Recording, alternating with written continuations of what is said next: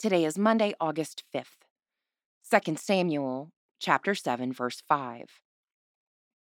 Go and tell my servant David, thus says the Lord, are you the one to build me a house to live in?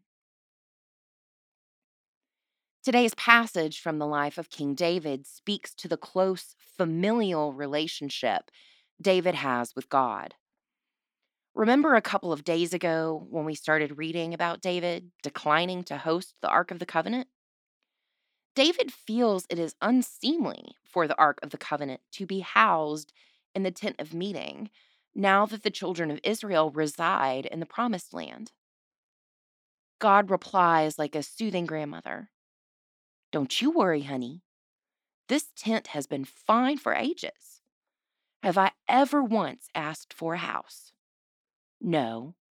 You just rest, and we'll let the younger folk handle it.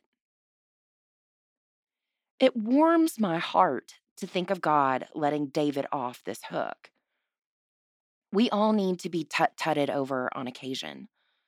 When we are home from the wars and our work, or are weary and in need of rest, we can remember the lesson of this passage. We need not be responsible for every little thing. Pray for the Diocese of Rochester in England. Moving forward, when have you been let off the hook? How did you respond to this gift?